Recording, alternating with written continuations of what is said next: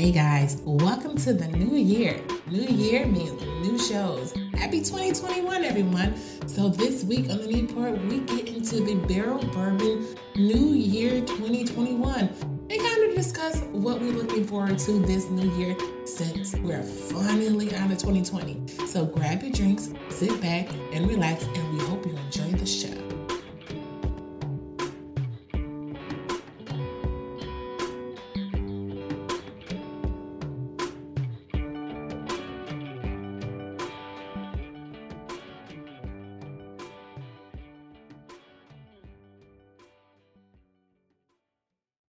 All right, we're live, baby. Hey, Happy New Year. It's the Newport. Nick is here. Shalonda's here. We're back for 2021. Shalonda, we're drinking the Barrell Bourbon 2021 Limited New Year Edition whiskey. Yeah. First bourbon of the year. Yeah, man. Happy New Year. Happy New Year. Yeah, man. Shalonda went through an episode where she ordered the 2020 version of this on Drizzly. And then Drizzly tried to fuck up the whole holiday. Is that what happened? That's what happened. I called the store because on the app it said that it had it in stock. So someone told me to call the actual store, and it was like, oh, it was just pulled, so it was no longer out of stock. And I was next up in line. It's rough out here, man. I know, right? You know, the economy is failing, and then people who have their jobs are trying to fuck up your holiday. But then I went to Benny's, and it was like a whole shelf of them. I was like, oh, shit, here we go. That's the thing about Barrell, right? Two things about barrels, right? They've popularized a style that is known as a blend of straights. So they're taking straight bourbon whiskey from different states and blending different expressions, right? Yeah. So everything's barrel proof, and then everything's a blend of straights. But then also, they take up a lot of space at retailers. Like, I go to just about any Benny's or any local store, and I see there's at least 4 bottles, whether it's Foremost or whoever the fuck. There are multiple options for fucking Barrell. Stacks on stacks on stacks. Which is pretty cool. You know, what's been your experience so far with Barrell Bourbon?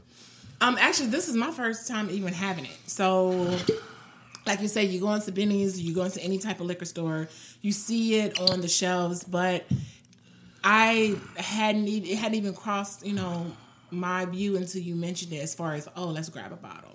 Yeah, I think the New Year's thing kind of caught our attention. Batch 21 did really good at the San Francisco World Beer Cup. I need to chill with that shit. The San Francisco World Spirits Competition. Mm-hmm. They took a double gold there.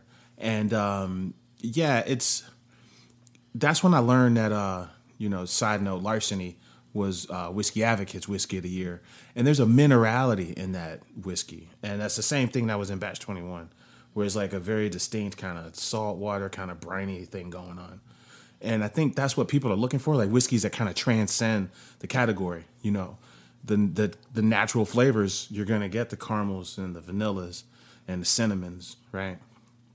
So I guess these competitions, I'm not a judge, and I don't know no judges, but it sounds like they're looking for whiskeys that have those flavors, but then also have an additional kind of exciting note that ties it all together that doesn't, that works, that doesn't alienate it as whiskey. You know what I'm saying? All right. I feel you. So like, first time having it, what's your perception, like the nose? So we got this amazing nose kit. Well, I have actually bought Nick for Christmas. That's true, man. The 88 most popular aromas found in whiskeys around the world, and it's just like a board game. It's actually very fucking cool. It's got a lock. Like, you want to keep people out? It's got like a diary lock on it. I mean, it looks great. It's leather bound. It's like a nice, dark green, soft leather with some gold fucking paint. It's cool. Yeah, but it was really cool that this time, the smells that we think we smell, we have this kit to compare it to. Mm-hmm. So I thought, and first off, we smell butter. Of course, Nick is going to say, when I say butter, Land O'Lakes. That's the first thing that comes to mind. So butter, oak, and then caramel. Yeah, I think in that order.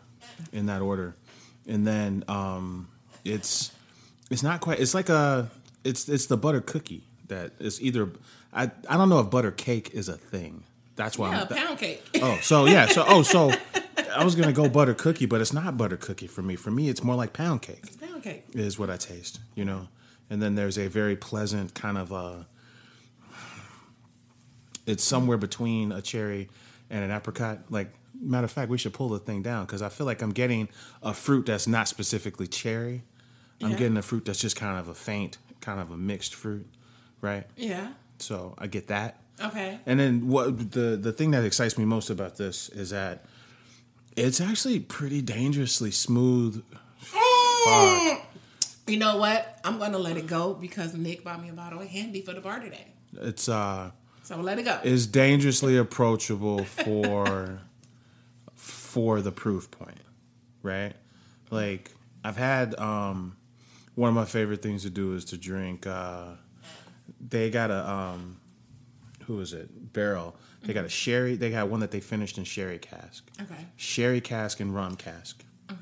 And it's got an orange label, and it's like 119 proof. Mm-hmm. So sometimes I'll drink that, and I'll drink it next to the 21, the batch 21. Okay. And when you're drinking those, you know you're drinking a fucking barrel proof whiskey, right? Ooh, like there's a hug, right? There's a denseness that just kind of hangs out. Mm-hmm. It kind of lingers on the way down, almost the way like a liqueur would, right. Or a nectar, like a juice you were drinking.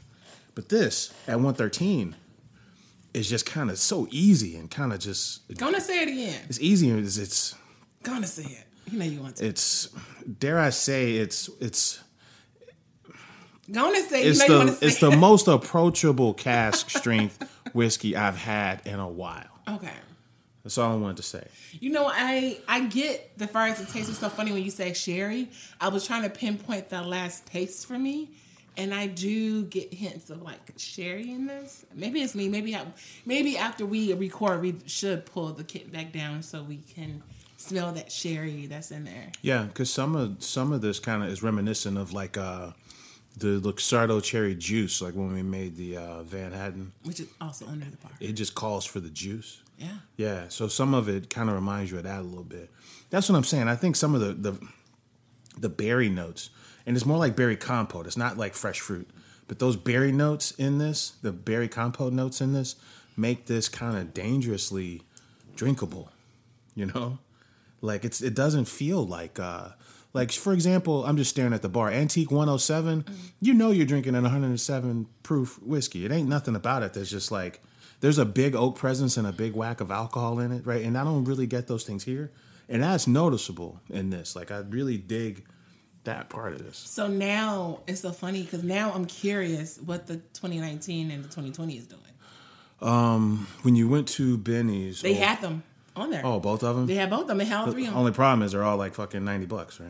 Well, I mean, it's 79 with tax. So of course, it gets like $90 with them damn liquor tax. But yeah. Hey, you're right. This is basically dangerous. It's dangerously good, like you said, because I don't know. Like, I'm really feeling this. I didn't know what to expect with this. Candied, like some sort of, what do you call it? Like, is it apricot or apricot? Apricot? Candied apricot that comes in the trail mix. Or you know how it's like dates? Yeah, it's like you get the trail mix and there's nuts and then there might be M&Ms, but sometimes there's a candied fruit. You know what? It reminds me of that. It reminds me of a candied fruit. The sweetness I'm getting, I think the black currant. Oh, black currant leaf? Yeah. Okay. It's like it's finishing a little bit with the spicy, but I'm getting that sweetness, and I'm thinking it's that black currant. I like this whiskey a lot.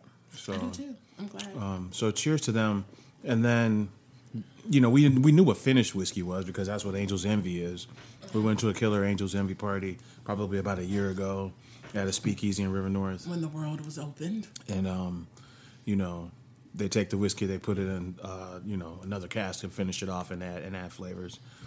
But to take whiskeys from other states, so this in particular, it's distilled in like 6 states: Kentucky, Tennessee, Indiana, New York, Texas, Wyoming, and Colorado. So actually that's 7 states. There's a lot going on there. So they spend a lot of their time, like I don't I don't know what they're doing down there. They spend a lot of their time they're mingling different barrels from different facilities, right? That's dope. So they are, and I think they're the leader of the pack when it comes to this shit, man. Shout out to Smoke Wagon. I think when we did our year-end episode, I didn't talk about how much I really love just the shape of the bottle. Yeah. And the liquid in the bottle is noteworthy, too. But yeah, we had to try to get that Smoke Wagon limited, the picture that you showed me today. Yeah, it's white with the blue. Yeah. And the blue medallion, it's not like a wax medallion like the other ones. It's like it's a medallion like the way you would get a medallion if you won like a award at the Olympics or some shit. Right. Yeah, but it's got the 2 holsters on it, you know. I'm a big fan of that. Oh.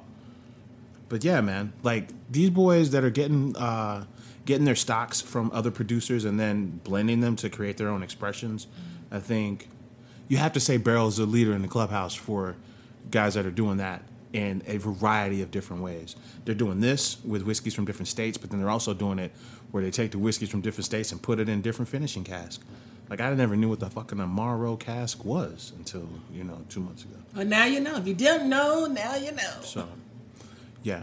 So they deserve a lot of credit for that, man. Did we miss anything else in our year-end whiskey review? IG... Well, we got a lot of very good responses. Even people hit me up on the individual notes. Like, hey, you guys should go live more often. So, yeah. But as far as the review, I don't know. I was really excited. Oh, I did miss the fact that I was really excited. In 2020, I was introduced to Japanese whiskeys, which is not really Nick's jam, but we did a show on the Japanese whiskeys. I was really happy about that, and I've come across a few more that I would like to get to add to the collection. Yeah, learning that Japan didn't want to be influenced by the outside world, so they stopped trading with the outside world. And then Matthew Perry, fucking U.S. soldier, shows up with his troops, and by gunpoint he says, "No, you will trade with us." Americans always taking some damn thing. And in those exchanges, they brought American whiskey, and then the Japanese went on to refine a version of their whiskey that is now considered like one of the newer accepted world styles of whiskey. It had Scotch influences to begin with, but now they're incorporating Japanese sensibilities and Japanese oak, and now it's a full on category as a world whiskey, so that's pretty cool. What else is going on, Shalonda? Ain't nothing else going on. Same old, you trying to dip in for, as far as 2021. Ain't nothing going on but the rent? Ain't nothing going on but the rent. Who sings that song? I can't remember. Gotta have a J.O.B. if you want to be with me. J.O.B. It reminds me of riding with my mom through the fucking South Shore. Ain't nothing going on but the rent. Hey, karaoke. Heaven Hill, they filled their 9 millionth barrel last week. So Heaven Hill is the largest family-owned distillery in America. The only crew that makes more whiskey than Heaven Hill is Jim Beam, and of course Jim Beam sold to Suntory in 2016 for like $13 billion or some shit. So yeah, so cheers to Heaven Hill. Cheers. Yeah, so I'm not sure what else is going on outside of that, Shalonda. Well, I mean, we're just not really kicking off for 2021, but I'm sure we'll have more come the next show.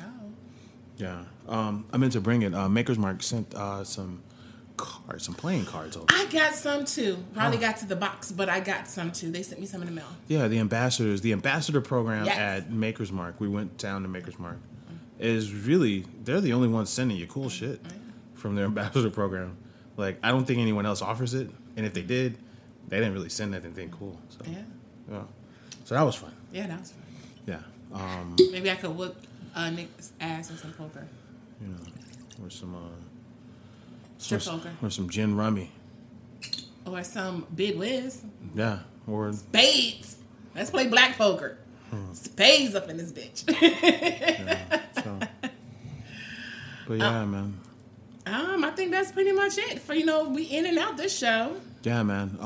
Let's do some more live video. Yeah. And let's keep on exploring the blend of accessible, easy to find, on the shelf stuff and rare stuff. I think that's our calling card that we fell into that as a groove last year. Yeah. I'd like to continue that going into this year too. So. Most definitely. Well, we catch you guys next week on the flip side. So you can catch us collectively at thenewport.com on all the social medias and individually, him at Nicosio and me at Afro Big Chick. So peace out.